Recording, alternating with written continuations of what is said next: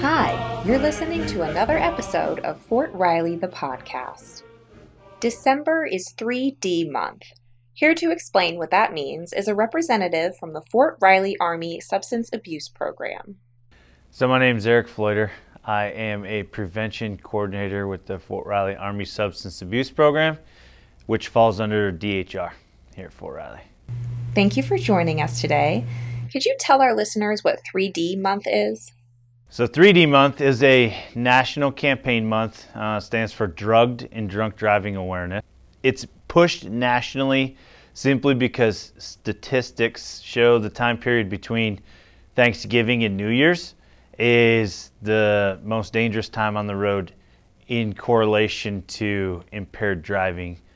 Yeah, that makes sense why this time of year that statistic would be so high. For a lot of people, the holidays is about eating, drinking, and being merry. So what are some suggestions that you have, tips and tricks to enjoy the holidays safely? Well, number one, the simplest thing is, if you are going to be driving, don't drink alcohol. There's plenty of alternatives, and actually, if you just Google non-alcoholic party drinks, you can come up with a huge list of fun drink ideas that contain zero alcohol. So that's number one. If you consume alcohol, don't drive. Number two is if you're riding with somebody who's consumed alcohol, don't ride with them. For most places, the cost of an Uber is significantly less than a DUI or a hospital visit or something way worse. So don't drink and drive, and don't be an occupant with a operator who's drank. Spread out your beverages. If you're drinking alcoholic beverages, the rule of thumb is to consume no more than one per hour.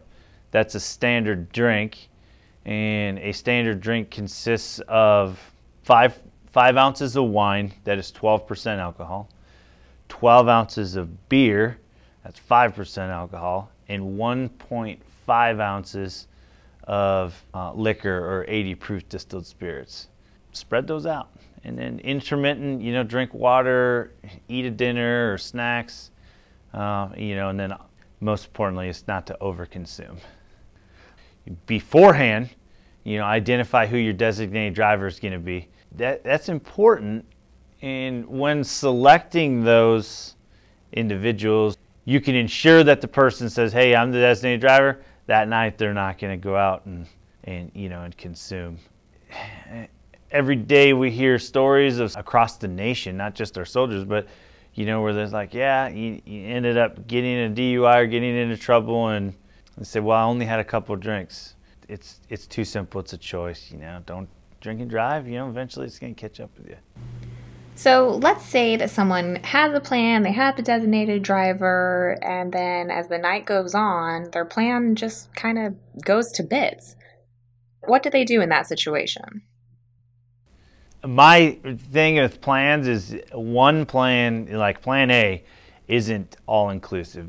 There's going to be changes, going to need to make adjustments, and so always know, the number to the local cab companies or download the public transportation apps, the Uber, Lyft. Know your leaderships. I'm going to contact, their numbers and say, "Hey, I found myself in this situation. I need a ride home. Can you help me?" Yeah, they might not be happy, but they're going to be significantly happier than they would be, if you were an occupant or decided to try to drive.